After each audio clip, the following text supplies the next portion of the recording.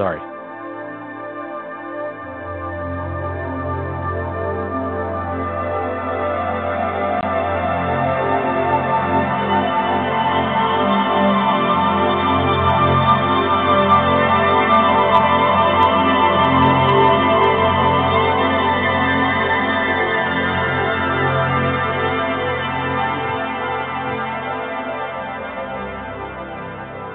Greetings, everyone. This is the Sound Health Radio Show with Richard Talk to Me Guy, and Sherry Edwards is at work on the SoundHealthPortal.com.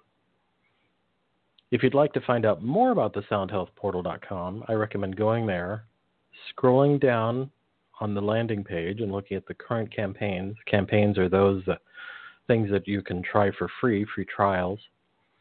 They rotate them through.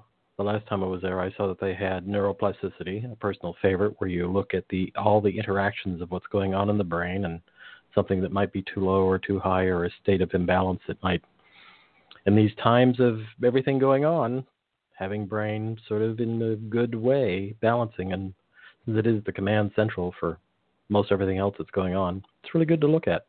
But she also had PTSD, biodiet, as well as I believe that Corona Conflicts is still up.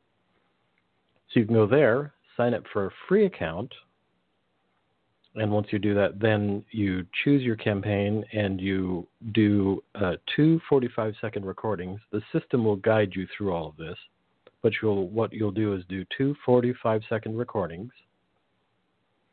You'll pick your campaign and submit it, and within somewhere between 2 and 24 hours, you'll get a report back with a lot of great information. I recommend sitting down with a cup of tea and reviewing it and seeing what that's a piece of information I'd like to know more about.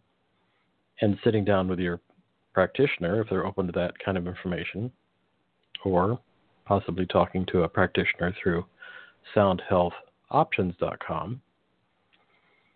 And it's a really great place to go and get a lot of information. And if you want to see Sherry do a demo of using the Sound Health Portal, doing a workup with somebody live, you can go to SoundHealthOptions.com, click on In the News, and there'll be current reviews there of things that she's worked up or worked on doing a demo online. So you'll actually see the screens that she's looking at when she's talking. And that's one of my favorite things about the Sound Health Portal is how much information you get to see visually in a chart now versus just lines of information. You get charts that really give you a great way to see, that's the dominant thing I want to look at right now. It's really the most like, there it is. It's really, the Sound Health Portal is wonderful now. Well, it's always been great, but it's so great to have all the information, to have it be in a really visual, easy to understand, because can be a lot of information. Easy to understand format. Really, really great. SoundHealthPortal.com. And I know I say it every week, but I'm going to keep saying it because this show is really true about this. If you want to hear a replay of this show, about 15 to 20 minutes after I hit end, you hear the outro music. You can go to SoundHealthOptions.com, click on radio, and then click on Sound Health Radio. And you'll see over there, I believe on the right-hand side, you'll see the flyer for the show today with Dr. Mary Clifton. And you'll be able to click the link there to go back to the show notes, where all the links and everything we talk about will be there. Or you can go to the top and click on either Stitcher or Pocket Casts. And I use Pocket Cast predominantly for my podcast aggregator, which is fancy talk for an app that allows you to subscribe to all of your podcasts that you want to listen to. And you can click on that. It'll ask you to sign up, but it's a free account. It's just so that you can track your own podcasts. And if you click on that, and then you'll be able to see a list of all the casts we've done, and this one will be at the top with Dr. Mary. Or you can go to any of if you have a podcast aggregator, like on iOS, I believe they call it Podcast. And there are just a bunch of them now. And you can search for either Sherry Edwards or Sound Health Radio or Talk to Me Guy, all one word. And you'll find over 690 hours of shows. Wow. It's a lot of talking. But I really do like Pocket Casts. It has a lot of features that are really powerful. And you can go to iTunes. If you do follow us on iTunes, give us a like, because that helps bump us up in the world of casting, and that's always exciting. And this is a show, whatever aggregator you use, this is a show where there's going to be a lot of information that people really want to know about using cannabis, using CBDs. Dr. Mary is one of my favorite people to talk to about cannabis. An amazing amount of knowledge in there. It's amazing. With that, Mary Clifton, MD, is a board-certified licensed internal medicine doctor practicing in Manhattan. She's a recognized expert in CBD and cannabis and the founder of CBDandCannabisInfo.com, as well as the highly respected professional certification course, the Cannabinoid Protocol. She provides specialized consultation on patient and provider education, telemedicine, and cannabinoids, and has worked with several pharmaceutical, CBD, and cannabis corporations on areas of product development, speakers bureau, spokesperson, telemedicine, medical and scientific directorship in the U.S., Europe, Asia, and Africa. Dr. Clifton is the best-selling author of The Grass is Greener, Medical Marijuana, THC, and CBD Oil, Reversing Chronic Pain, Inflammation, and Disease, and Get Wasted, and Bow Wow CBD-infused dog treats and food, as well as 5 companion cookbooks. She has also written for Green Entrepreneur, Forbes, Cannabis Magazine, Green Nurse Blog, The Complete Guide to Medical Marijuana Magazine, Women's World, and more. Her training tools teach healthcare providers and experts how to provide guidance and recommendations for their patients and clients. Dr. Mary joins us to discuss her book, Bow Wow, CBD-Infused Dog Treats and Food, how we might treat our human bodies as well. Welcome, Dr. Mary. Thank you for that amazing introduction, Richard. It is really true. You are one of my favorite people to talk to about cannabis because you have the knowledge base of internal medicine, and then you got possessed, and I mean that in such a good way, about cannabis. So everything that you know from that side into the cannabis world, and you're really good, as we like to say in the highly technical world, a great splainer. You're really good at explaining to us in a way that we can understand cannabis. And I'm, as an old herbalist, I'm a fan of cannabis for decades. And I think it is one of our, I think somewhere down the road we will agree that CBD in particular may be in the category of one of the great adaptogens like Siberian ginseng or Dong Quai or many of the more what I would call ancient because they've been around for a long time and in use for a long time, but one of the great adaptogens because I just really think it's in that realm. But I want to start with a different question. Why the Bow Wow cookbook? With everything you know and did and are doing, why the Bow Wow cookbook? Oh, isn't that funny? I have a little dog that is in a bag with me a lot. He's a little 5-pound guy, and he gets terrible separation anxiety, and we've really tried everything. And so most of the time I just bring him with me, and he has a little bit of notoriety with people who know me. They'll be like, so how's Squeaker? How's Nico? Because I call him Squeaker too. But I was trying to treat him with CBD and trying to help him because even though he comes along a lot, I mean, he still really lives in a very uncomfortable place a lot of the time. So I just wanted him to, feel a little bit safer, and the CBD certainly helps him relax. But he's old, he doesn't have any teeth, and he wouldn't eat any of the hard chews and didn't really like the oils. And so I was trying to find some soft chews and just kept coming up empty. So I worked with a chef and created some recipes that dogs like, which are shockingly similar to recipes that humans like in a lot of cases. Not a very different palate. And then put that cookbook together. I figured I wasn't the only person with an anxious older dog. I actually think that after the show, because I reviewed this, and I thought I might have to have a bowl of sweet potato treats at the door for friends, and just pass it around like, okay, let's everybody have a sweet potato treat. No, really, it's not dog food. No, it's not. I promise you, it's not dog food. But or really, I could actually have a problem peanut butter parfait. Because I'm a fool for peanut butter. You put two amazing foods together that are like my favorite foods, Greek yogurt and peanut butter. Really? Yeah, I mean, that could be hazardous. Oh, my I eat a lot of, I think peanut butter is a large reason for, any waste control issues I have, because it's just so easy to make a piece of great toast and put some peanut butter on it. I agree with you. Miko loves peanut butter. I don't really know a dog that doesn't like peanut butter. Do you? I've never met a dog. Well, the ultimate, I had a Labrador, and she would go, her eyes would literally roll up in the back of her head when I would hand her a piece of banana with peanut butter. That was like it. She was like, oh my God, I love you more. I can't believe it. This is amazing. Miko is a watermelon guy. When I get some watermelon cut up and ready to eat, he stands there and he can't help himself. He just whines and cries until he starts to get little bites. Yeah. I did eventually train her also to eat celery with peanut butter on it. But pretty much, I think the key is peanut butter on it. Just put that with anything, and you could hand her a stick with peanut butter, and she would eat that stick because it was just possessed. And are there similarities between dogs' endocannabinoid systems and ours? Are we similar animals in a certain way, that way? Well, I don't think we know that much about dogs' endocannabinoid systems.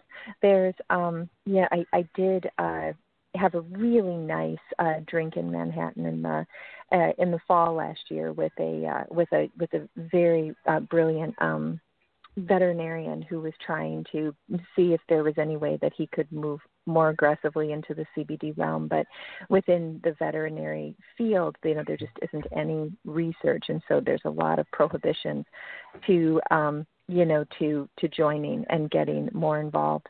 So so we ended up not necessarily figuring out a role for him, but the drink was great. But so I don't think that we know anything about the endocannabinoid system in animals, but certainly all kinds of people that I know who have used these products on their animals, feel like they get great results. And almost every respectable CBD line has got an animal component to their line. Mm-hmm. A few years ago, I met a veterinarian who lectured at the Emerald Cup, which is the largest. I think it may still be until COVID.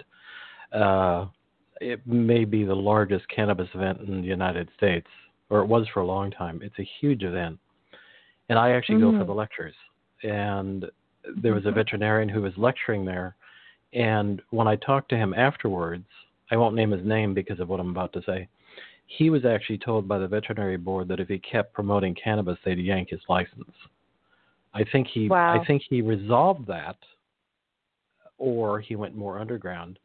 But I mean, he was a classically trained veterinarian and had a veterinary practice, and then he too discovered cannabis and started using it with his patients, and had stupendous results. But yet they were threatening him because it was out of the standard of care in their minds that they might yank his license for doing that. And he went on to write a book. And I mean, it blows my mind that.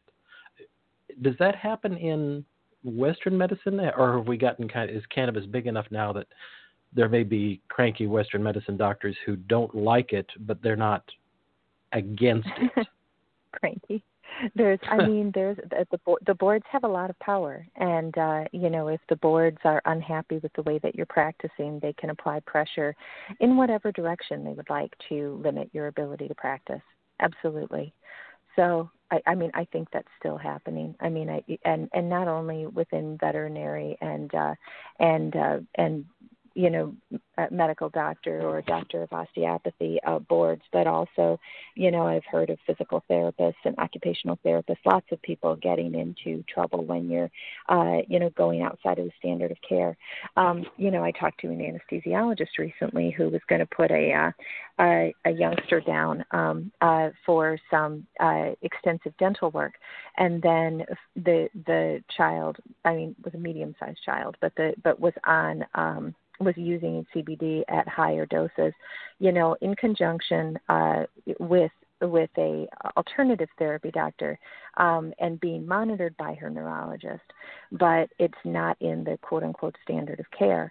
And she couldn't get her work done until she went back and got on a seizure medication that was prescribed by her neurologist that, you know, met the standard of care. Then the anesthesiologist would do the procedure, but there was just outside of that, if something would have happened during the procedure, you know, then there you would have been taking care of somebody who was operating out of the standard of care for seizure management. And there's a whole, you have to think really medical legally in a lot of these cases, because there's a whole cascade of events that can come when you don't, you know.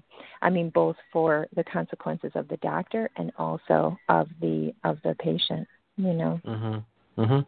I have well, actually, my acupuncturist is an OMD, an Oriental medical doctor, and an herbalist. I mean, he's a classically old school, and acupuncturists take herbalism very seriously. I don't mean like, but kind of in his case, he was very serious about it. And I remember when he started doing some work with cannabis, he was getting some rankles from his board, and he told them in bad words what he thought about that. And because of who he was in his history, I mean, he'd been an acupuncturist for 30 years and an OMD forever. I mean, and an actual, like, old school decoction creating, formulating herbalist. And so he started working with it because he saw results. He saw people calming down. And I mean, that's one of the functions of acupuncture, is to really soothe and deflame the system. And he saw such benefit from it that he could not, but he got in a little bit of trouble. So it is interesting how the system bumps up against what they consider the rules and don't have that, I don't know, openness, which actually leads me to the question of, I think I can say this politely. Have you always been such a radical? I mean, you have. I mean, you're an internal medicine doctor, and yet you have a couple of things that I admire about you. You think of the body as a whole system, like it all works together. Wow! And you want to treat the system like it all works together. That's kind of not, in my experience of Western medicine. There are a lot of specialists who, if they see a skin condition on your arm, they don't think about the liver. I'm just saying. So have you always, when you went into medicine, were you always thinking in the total way about the human system rather than isolated areas? Yeah. I was actually, thinking way back when about becoming a DO, because I felt like DOs pulled all of the information together a little bit better than MDs. But, a lot of the stratification within the, community was still really heavily weighted toward MDs 25 years ago. And so, all of my counseling and my advice from, undergrad counselors when I was approaching professional schools was that I should, definitely go to MD school. But I don't know. I think there are DOs that see the world the same way that MDs do, and MDs that think holistically. I've always been interested in things that empower the patient and that are innovative and aren't really thought of regularly. And I suppose if I was really sticking with the party line, I would never have gone to medical school in the first place. I mean, I'm first generation college. I was, I don't know if we've ever talked about this, Richard, but I'm a teen mom. I had my daughter in my senior year of high school. And by any measure, I really should be not where I am, really should not be where I am. So I think that sometimes when you bring an individual out of an environment, and put them in an environment where they aren't comfortable, you can start to see what needs to be fixed a little bit faster than people who are comfortable in this environment, So if your grandpa was a doctor and your dad was a doctor and, this is how this rolls. But if you're new to the whole organization, you can say, well, now, wait a minute, I feel like we have more opportunity to integrate here and really help people with nutrition and with cannabis and with, sleep and meditation. All of these things are very powerful and combined with Western medicine. But you have to be willing to recognize their value, which is sometimes really hard to do when you're very entrenched in the existing system. I suppose that's part of it, was that I've never been entrenched in the existing system. I've been, a newbie as all the time that I've been here. Well, and the radical idea, that radical word you used, that you're empowering the patient, that's not, in my experience of talking to a lot of doctors, that's not in the standard of care in their minds. It's in the veterinary world, we used to call it bright light, shiny table. I mean, is that right? Yeah, bright light, shiny table. And the same thing is in Western medicine. When you go in and see the white coat, you're supposed to bow to that. I'm not saying you, I mean in a general sense, cinematically, and my experience. A number of years ago, 6 or 7 years ago, I had a bunch of surgeries and a bunch of stuff, and the doctors and I were always fighting. And eventually, at one point, they would go, "Okay, I get it. You know a bunch of stuff. Let's talk about it." They just had that. They're used to dictating and having the person go, "Yes, doctor." And you really believe in the dialogue. Yeah. And our model really isn't designed to get the patient to take care of themselves. That's not really the model that works in medicine.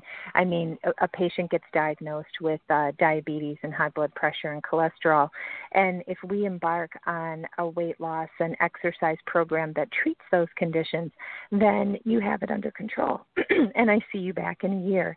But if we put you on all of the medications that I need to put you on, the pharmaceutical industry is selling 6 or 7 prescriptions a month. The insurance industry is kicked in. The patient, takes their pills, and they come back to see me 4 times a year. They have a couple of minor issues, either related to their pharmaceuticals or, coughs and colds, plus their annual. So now they're like a 7 or 8 time a year patient visiting person. So for every person that you empower, that you engage to take care of themselves, you have to replace that person with 2 or 3 other people, because those 6 to 8 visits per year patients are the bread and butter of most internal medicine and family practices.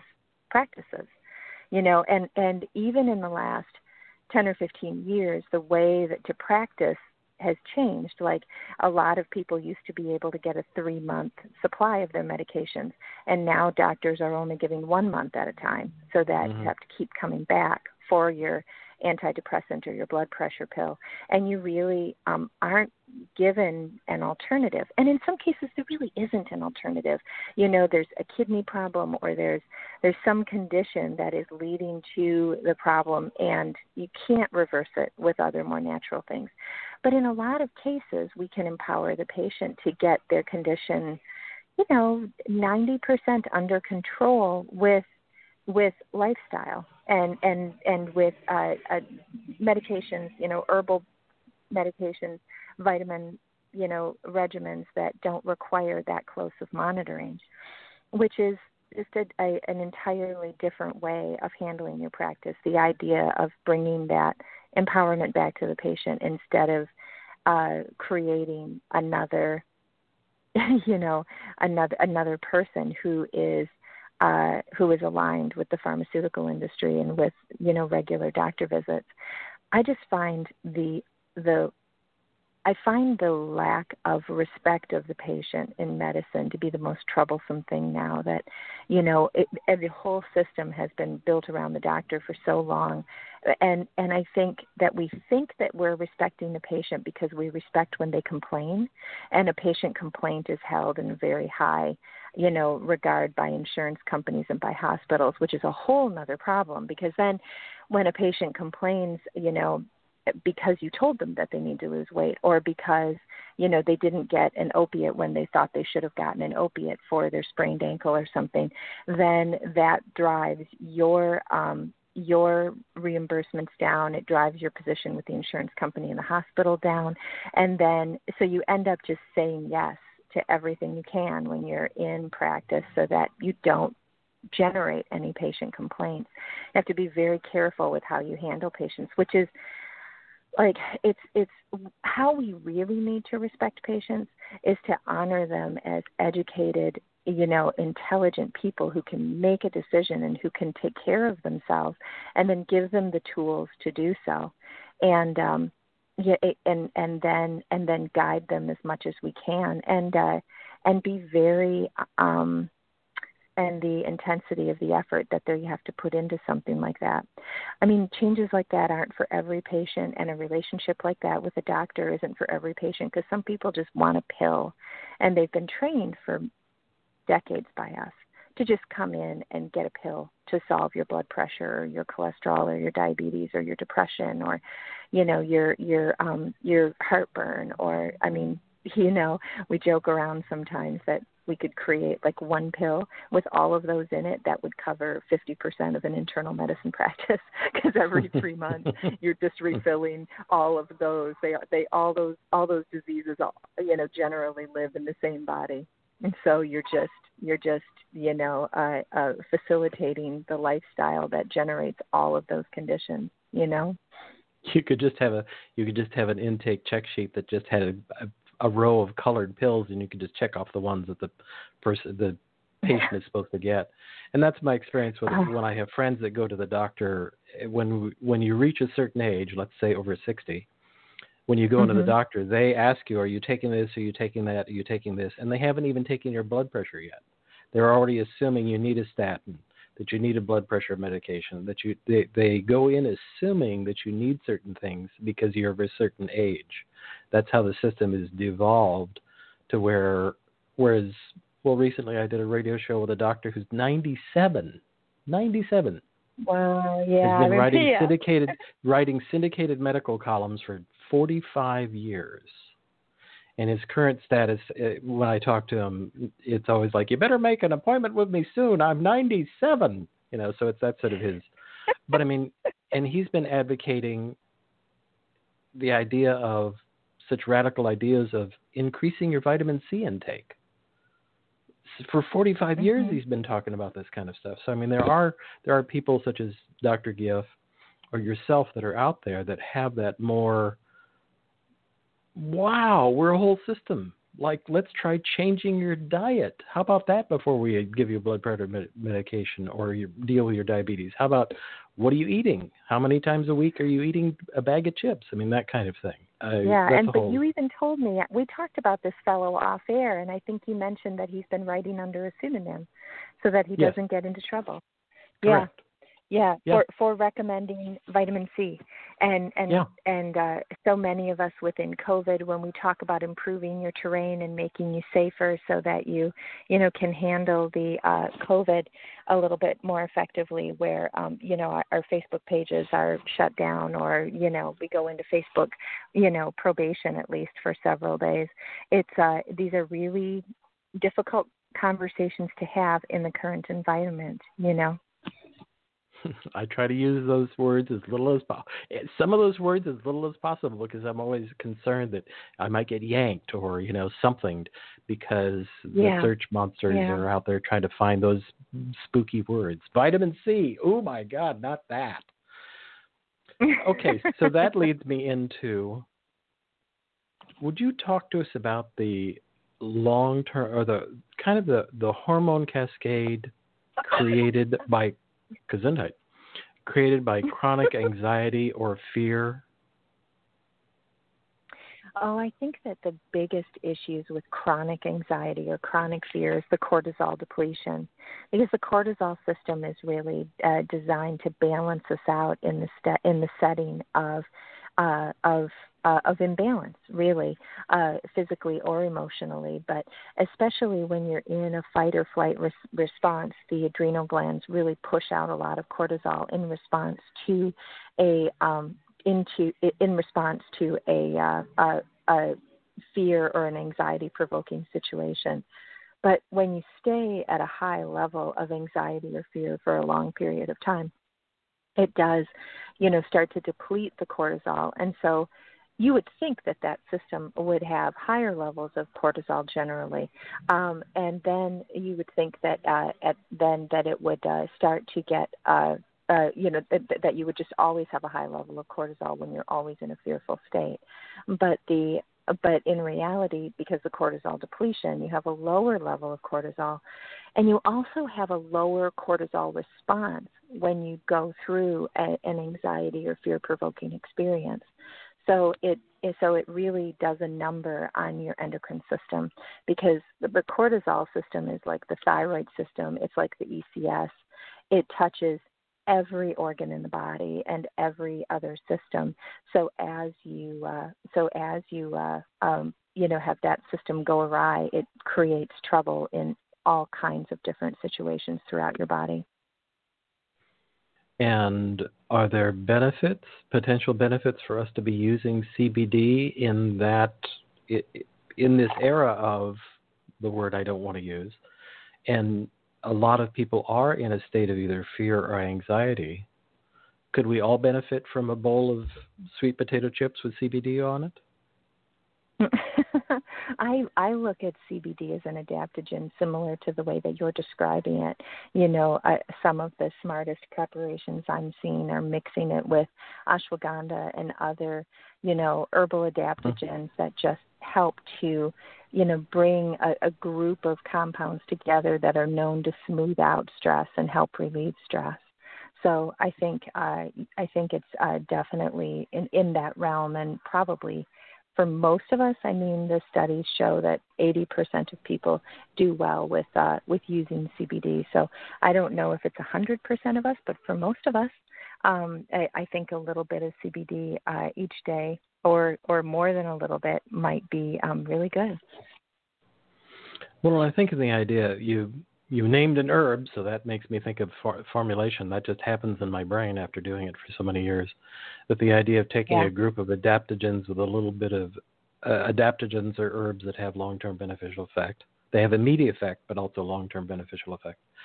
And the idea of adding a couple of nervines, meaning things that are soothing to the nervous system, such as skullcap or passion flower, which are nervines and soothing. Skullcap is particularly interesting to me because it has, in the old-timey books, it would be described as something that helped with head noise. That was an actual description in a pharmacopoeia. And so it will actually help that sort of chatter that can occur calm down. So I think a great idea of the CBD, ashwagandha, passion flower, skullcap, maybe a little bit of ginger just to get it into the system, would be an awesome formulation, because you get all of those together and you're a little calmer. And as we're calmer, aren't our immune systems more effective when we're not like, oh my goodness, something's going to happen at all times? Yeah, definitely. And I think that we really, now more than ever, but certainly all the time, but now more than ever, our level of stress is so high. We really, it used to be that an 8-hour day with a lunch in there, so something more like 6.5 hours was a good work day, and you did that 5 days a week and got your weekend off, and that was enough. But everybody I know now has this badge of I'm available 7 days a week. I'm working and responding and handling things well into the evening. I check my email just before I go to bed. There's this such an intense amount of expectations for work and for responsivity,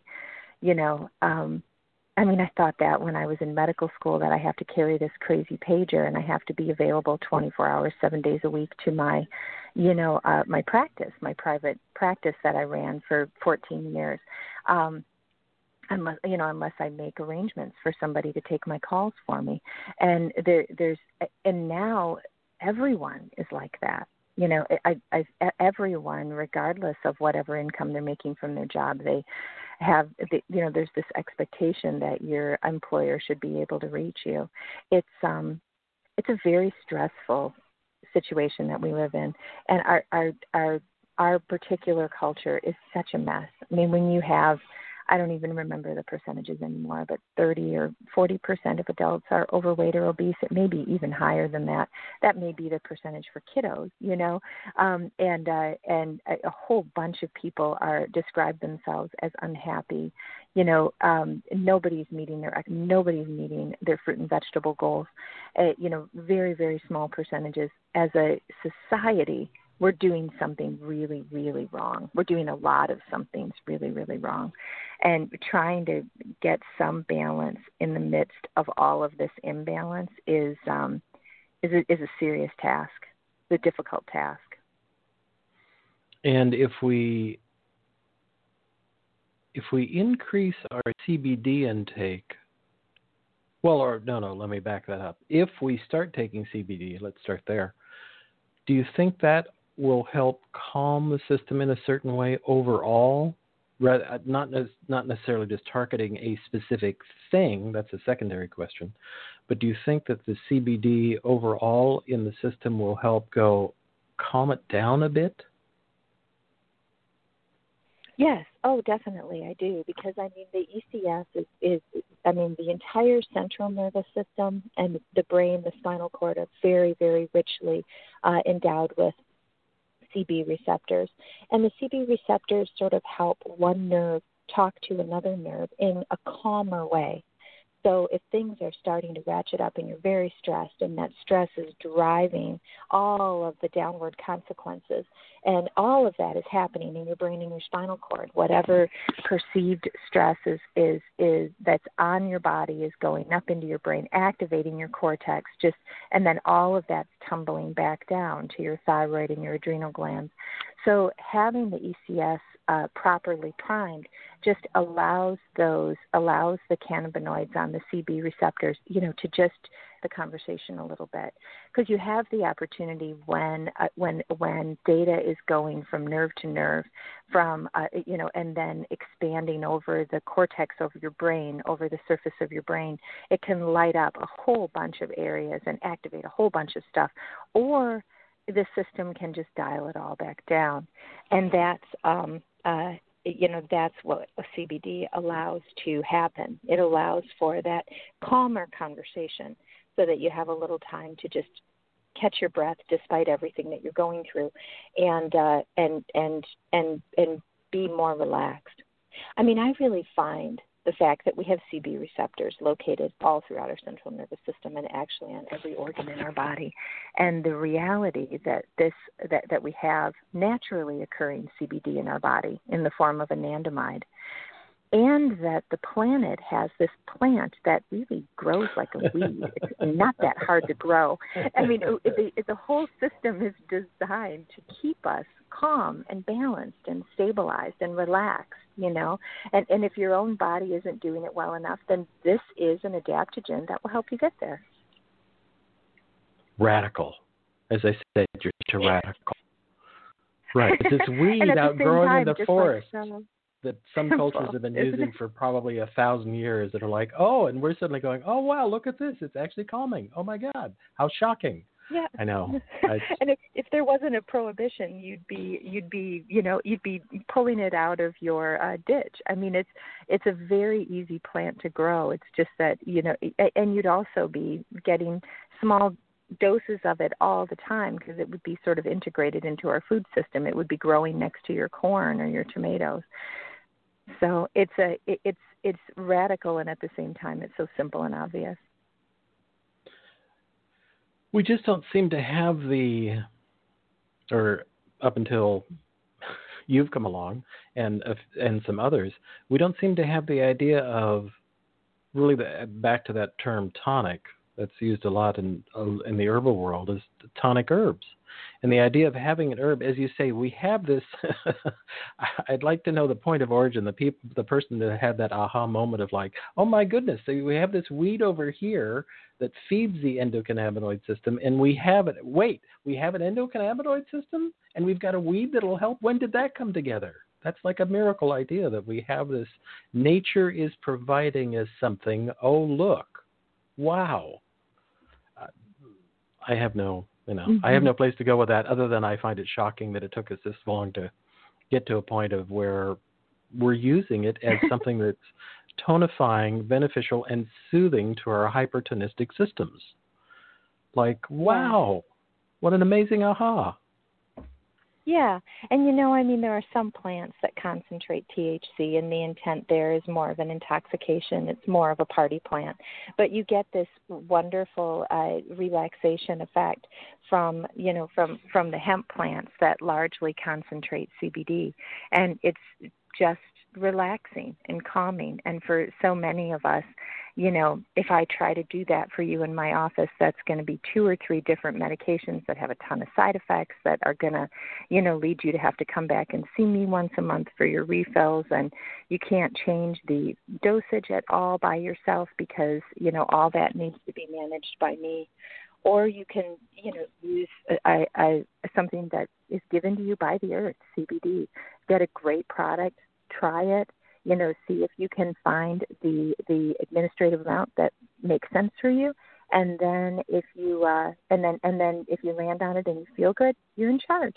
You've got it all figured out, and you didn't have to, spend a lot of money or ongoing, time and effort with the with your doctor. It's just you in control of managing what we all have to deal with, is these intermittent, extremely high levels of stress. I mean, it's not an uncommon thing.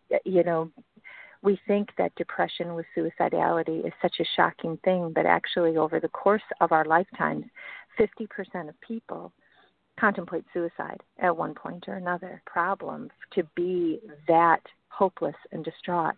And similarly with anxiety, it's not unusual at all for people to complain about dealing with high levels of anxiety routinely over the course of their life. It's just it's difficult to get by and deal with the losses that you have to deal with, and not just the big ones, losing a parent or losing someone else that's important to you, but also just the day-to-day hustle and wondering if you're really doing what you're supposed to be doing or what your mission is, or if you really do have the energy to shift if it isn't. There's just a lot to think about. Mm-hmm. And how do we configure or figure out our dosage, and do you have preferred delivery systems, meaning oils, vaping, CBD pre-rolls, all of that realm? How do we figure dosage? Well, that's a self-pointing question. How do we figure out what our preferred delivery system is? Try it. That's my review. See which one works best. Yeah. But how do we figure dosage? Well, it's very individualized, and that's one of the problems with using products where you're not going to the doctor's office and the doctor doesn't, give you some idea the doctor doesn't just tell you to take this particular product and see me back in a month. So you do have to put a little bit of work in identifying the amount that works for you. But, for most of my patients with CBD, somewhere between 20 and 40 milligrams is where they start. Some, most of my patients end up at, 60 milligrams once a day or as much as twice a day. For most things, that's enough. And that's enough for them to have themselves under control. I think starting at 20, just because you want to make sure that you've got a reasonably good amount in your system, and you want to make sure you tolerate it. A lot of people want to start low and then go up from there. So if you get a bottle that has 1,000 milligrams of the CBD in the little bottle with a dropper on top, that little type of bottle. I wouldn't go under 1,000 milligrams. And just use a quarter dropper full or a half a dropper full and see how you like it, and then go up to a full dropper full and see how you like that. And oftentimes that might be where you finally hit, Mm-hmm. Mm-hmm. And I'm stunned to find that we're as far as we are. So I want to jump to talking about your cannabinoid protocol program, because not only is it a great opportunity for people to help others, it's also an amazing opportunity for us to learn more about all the benefits of cannabis. You've put together this amazing program of information that we could learn not only how to educate ourselves, but also then help others in figuring that out. So talk to us about the cannabinoid protocol program, please. Well, the cannabinoid program is my new education tool, and it allows people who are clinicians, who want to think and talk about cannabis and CBD with their clients or their patients, but they want to have all of the data, all of the research, like what do we actually know about cannabinoid formulations and anxiety, or multiple sclerosis, or seizures, or chronic pain, or difficulty sleeping. What does the research actually show? So my job in creating this was to compile all of the available research and then deliver it all in 10 to 15-minute videos under each of those subjects. So I've created over 9 hours of video. We also have video on metabolism, tics and Tourette's, Parkinson's disease, tremors in general, metabolic syndromes like weight loss, hypertension, diabetes, and how all of this might work together. So it was a massive undertaking, and it's just a beautiful project. We polished it up and got all of the stuff transcribed and created workbooks and one sheets that you can deliver to your clients. And we're working now on developing intake forms and advice on how to do a half an hour consult or a 2 hour long consult or a 1 hour long consult, how those look. And then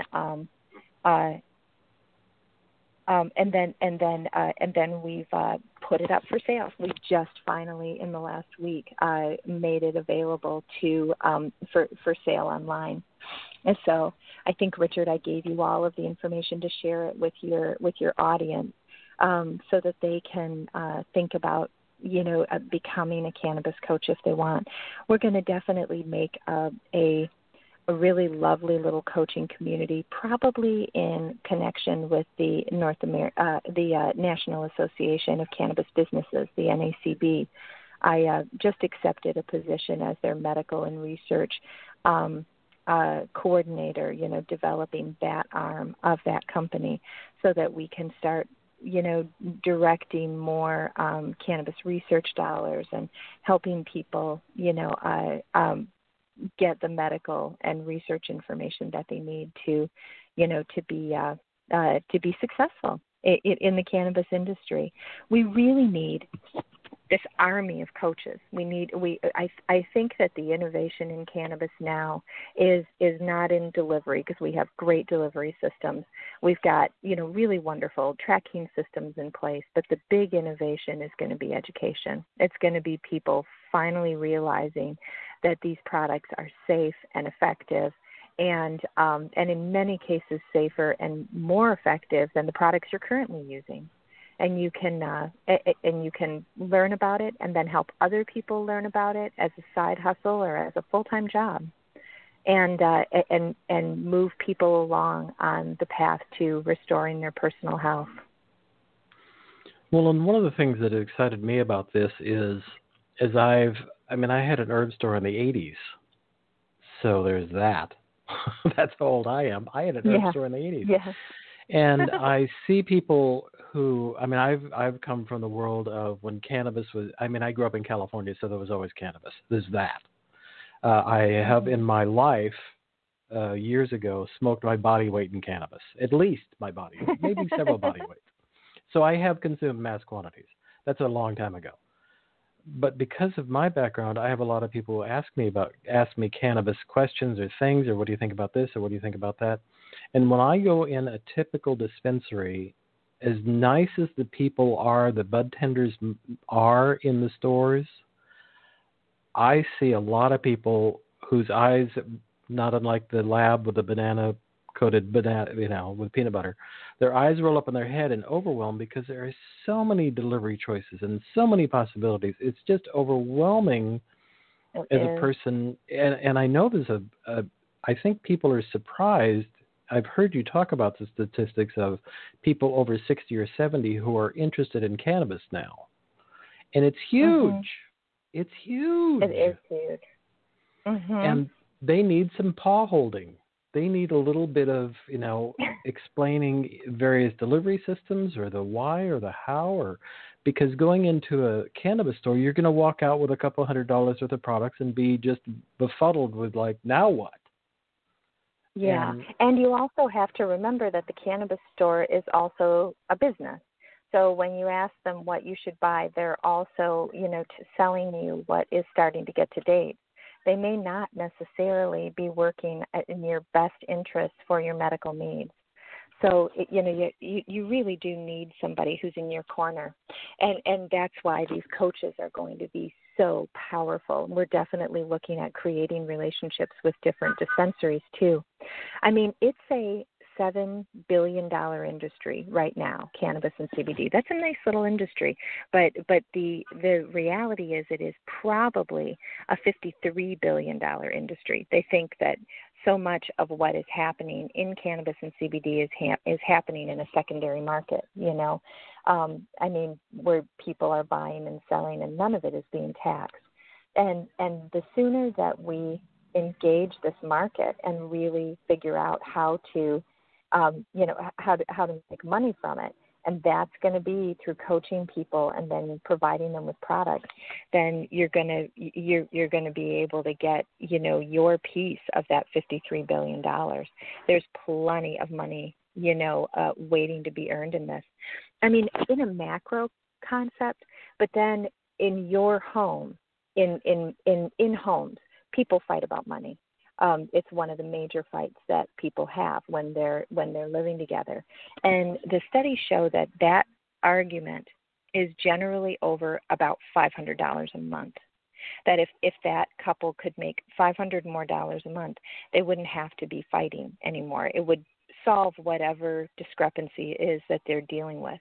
And, when you think about it, if you have a coaching opportunity and you have a CBD line that you can offer people, you've got recurring revenue from that CBD line, that problem is solved.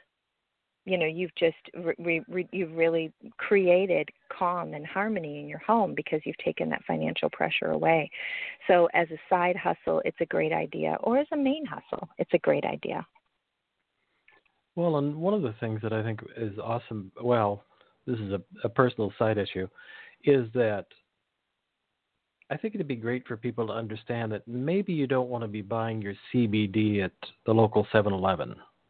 Or that you really want to kind of know what you're doing in terms of you're dealing with your own health. You're really empowering people to take care of to be part of their own health process, and to have this kind of education. Since I'm a chronic learner, that's my drug of choice is learning. I can't say it's a drug. It's just it's how I'm wired. I really like learning. And it's a phenomenal opportunity to learn a great deal of information that if only you use the information to help people around you, that's a lot. Because I know a lot of people that are using cannabis haphazardly. I tried this, it didn't work. Or they try a CBD product and they don't have a result, and then they think CBD is bad or bogus. And it's because they didn't know what they were doing it or how to, there's just a bunch of great information in this course from the stuff that I've reviewed that gives us the information to help people to understand, here's why maybe this didn't work for you. Have you tried this? And as you say, the idea of having that be something that you can then help others with, because this industry is not going away. It's not going to get smaller. I mean, as I say, I had an herb store in the 80s when cannabis was, you had to like meet somebody on it or a dark bridge in a dark, in a room, and there were bags involved, and one was money and one was, an ounce of pot. So it's a huge thing, and it's not getting smaller, and it'd be great for people to know what they're doing before they go into the dispensary to have an idea of where they want to go. I don't have I can't make that into a form of a question. I'm sorry. No, it's much better, but I totally agree with you. It's much better to walk into the dispensary and kind of have yourself pointed rather because even, as part of my work, I go into dispensaries whenever I can, particularly when we go skiing at Christmas, because there's certain places where you can't go in unless you have a card. But whenever I can, I try to go in and collect data. And so when I'm out in Vegas or when we went to Aspen last Christmas, and when you start talking to the person behind the counter, it becomes clear that, they have a personal preference. There's a product that they like, and they might really like something that gives them a lot of dissociation and a big head rush, a high THC product, because they're a kid and kids like to, get high. So, they might be offering something like that to somebody who is 50 or 60 who's really just needs to settle down and relax at the end of a very long workday. And we're not really necessarily looking to dissociate and get really high in our age group. And the kiddos just aren't thinking about using the products the same way that we are. So oftentimes their recommendations just don't really hit. So it is important to, and $200 worth of product is a lot of money. So I don't want anybody to go into the dispensary without being, armed with the data about what they might need, and not get thrown off too far. I mean, my goal with the average consumer is that you can go to my website, cbdandcannabisinfo.com, and you should be able to spend a half an hour watching videos about how to choose and use, and you should be in great shape. You'll be able to go and kind of pretty much sort of know what product you're going to need. And I need to beef those up even further, I think, so that a lot of that information is very, very clear. But then, for somebody who's like, I don't really want to self-train. I just want to talk with somebody for 30 or 40 minutes, get the data delivered to them, have them make a selection for me. That's how I want to run this. Well, then that person should be going to should be going to one of our coaches. And it's funny, pre-COVID, we were like, we're going to put a map of the USA on the site and that way you can click on your area and you'll see the coaches in your area. And now I'm thinking we almost need to create a biopsychosocial, map of, are you looking for a coach who works with this as an adaptogen, or do you need somebody that has a history of helping people with seizures, or do you need somebody who just helps people with a lot of anxiety and works in healing anxiety? Then because as we've all realized, with Zoom, you don't need anybody in your neighborhood. You can talk to anybody anywhere in the world, really, for this type of coaching. And so I think also for the person who's thinking about doing the coaching opportunity with me, which I would love to talk to each and every one of those people about what they're trying to achieve. But for anybody who's trying to do it, you don't have to think about like, how will this work in my community? Because you can work in an online community or align yourself with a business through the NACB, or align yourself with a business across the country with somebody and provide them coaching services that will be valuable from a long distance while you're, one of these people who's wearing pajama bottoms on the bottom and business on top. Wait. Have you got a camera on? Can you tell? No. Well, I love that idea of it's almost like you're designing an intake on your site to guide a person to the most desirable practitioner to work with in terms of, as you say, somebody who's dealing with inflammation or some other kind of, IBS or some kind of chronic condition is different perhaps than somebody who has a lot of anxiety. And having done hundreds of hours of shows, I can think of numerous people. Well, I can't think of their names, but I can think of numerous people who have become a practitioner in the thing that created their condition. So they become a specialist in that condition because they had it. And so that I think that's an awesome idea of having an intake on the site for people to be able to go, well, I want to deal with anxiety. I want to deal with stress. I want to deal with, dial it in for people, because everybody's going to have a different approach.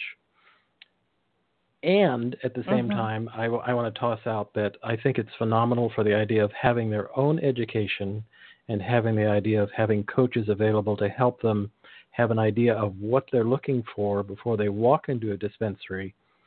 Because my experience with dispensaries are they lean toward THC because that's what they know. They don't know nearly as much about CBD as they might know about THC, because CBD for some reason is kind of the new kid on the block. Am I thinking that correctly? Yeah, I think we're really understanding. I mean, I think we're really understanding CBD better than we have before. It's always been this focus on THC, but more and more we understand that CBD is also a very powerful product. And my program is also going to focus on CBG and CBN and CBC as more data becomes available or is developed around other cannabinoid formulations. Then, we'll make sure that everybody who I'm working with has that data and has access to products so that they can, bring them to all of their patients. We're going to do weekly meetings too. So as more data comes together around all of these different diseases or different cannabinoids, my team of coaches will be kept right up to date just by attending the weekly meetings. We'll go through all of the latest research and also meet some really powerful people in the community. I look forward to being in those meetings because, we're talking herbs. I know we're not directly talking herbs, but I mean, this is, I've waited 30 years, 40 years, really? 40 years, really? Yeah. To have herbs be acknowledged in a certain way. And I think this is it's such a powerful, beneficial plant. And along with other allies, as you said, the idea of the ashwagandha and other herbs bringing it in, it's very exciting to me because it's all upside in a certain way. It's all beneficial, long-term beneficial effects. We're all going to be slightly calmer. We need to be a little calmer in these times. I need to have that bowl of chips, sweet potato chips next to the door so I can just chew on those throughout the day. That'd be awesome. I will be making those after the show. That They're going to be great. Delicious. Two of my favorite things, chips and CBD. Wow, a little rock salt on there right before. Man, it's awesome. Oh, yeah, that will be good. So we're at the moment where I have to ask you, would you please say the name of where people can get information about the cannabinoid protocol program, and then for the listeners also where people can contact you and follow you, and if they desire, have a one-on-one with you? I don't think we have the cannabinoid protocol SEO'd to the point that if you type it, you're going to find it. So I would go still to cbdandcannabisinfo.com and either click on the link there or write me a note there so that you can so that I can connect you to the cannabinoid protocol, and also so that I can talk to you about what you're trying to achieve and make sure that this program is actually a fit for you before you invest, $600 in a product when actually you want to be a grower, because this program is not for a grower, it's for a clinician. So the next best step is to really, have a conversation with me and determine if it's the right product for you and make sure that I can help you achieve your goals with it. And then we can, get busy getting you started. Great. Thank you so much. I already have another Yeah. show. Now I want to talk to you about all the other derivations we're discovering about the CBGs and the CBNs and all that. That's a whole nother show of Yeah. conversation. Yeah, So we might have to wait on that. That's there's not a lot of data yet, but not it's yet? coming. But Okay. there's not a lot of data. No. Okay. All right. All right. We can always talk. All right. Thank you so much. That was great. It took me a little longer to get there than I wanted, but there was so much great information in between, because it's such a vast field. Again, I advocate for the course because having people to have that information before, even if you're only for you to have before you go into a dispensary yourself, or because you have friends around you. I have friends who live in, mobile home parks that are over 55. And I'm just thinking, what a mecca of people to want to have that access to that information rather than coming back from the store and going, I tried that and I hated it. Well, why? Yeah. All that is, that. Yeah. People need a little more help. Yes. Yeah. Thank you. All right. Thank you so much, Dr. Mary. That was great. And everybody have a great rest of the weekend, and we'll see you next week. Bye-bye.